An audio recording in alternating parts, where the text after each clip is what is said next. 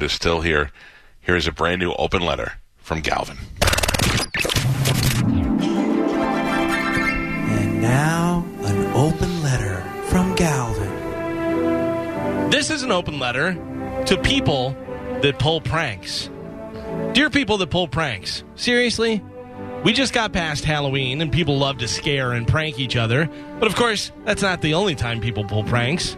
First off, let me say that I absolutely love watching videos of other people being pranked. From a guy scaring his wife that screams every time she turns around, to pranks ending with someone almost dying, I love them all. As long as it's not happening to me. I saw a video yesterday that I immediately sent to Spanish of a guy that sat down on a sofa with a group of his friends around him, and then he was launched towards the heavens with an airbag deployed underneath him with the force of 10,000 mule kicks. I am telling you right now, if I go over to a place where a bunch of my friends are and they set me up to sit on an exploding sofa seat, I'm leaving there without two things. One, I no longer have any of them as friends, and two, I leave without my colon because it rocketed out of my body midair as my ass was blasted by the giant airbag.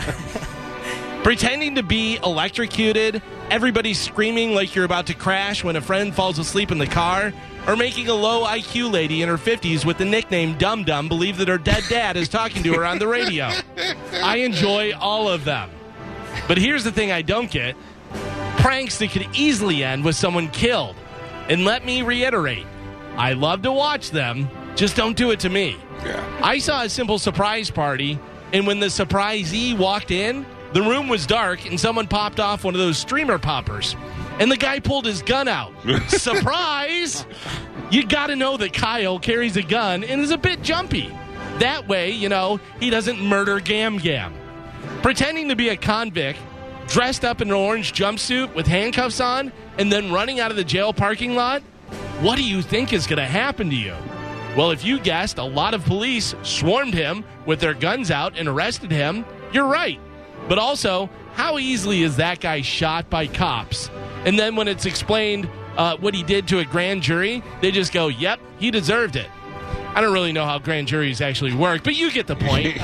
So the real takeaway here is people keep pranking other people, and I'll enjoy it and watch it. Just please don't prank me. I'm Galvin from the Mike Kelter Show, and this has been an open letter to people that pull pranks. Yeah,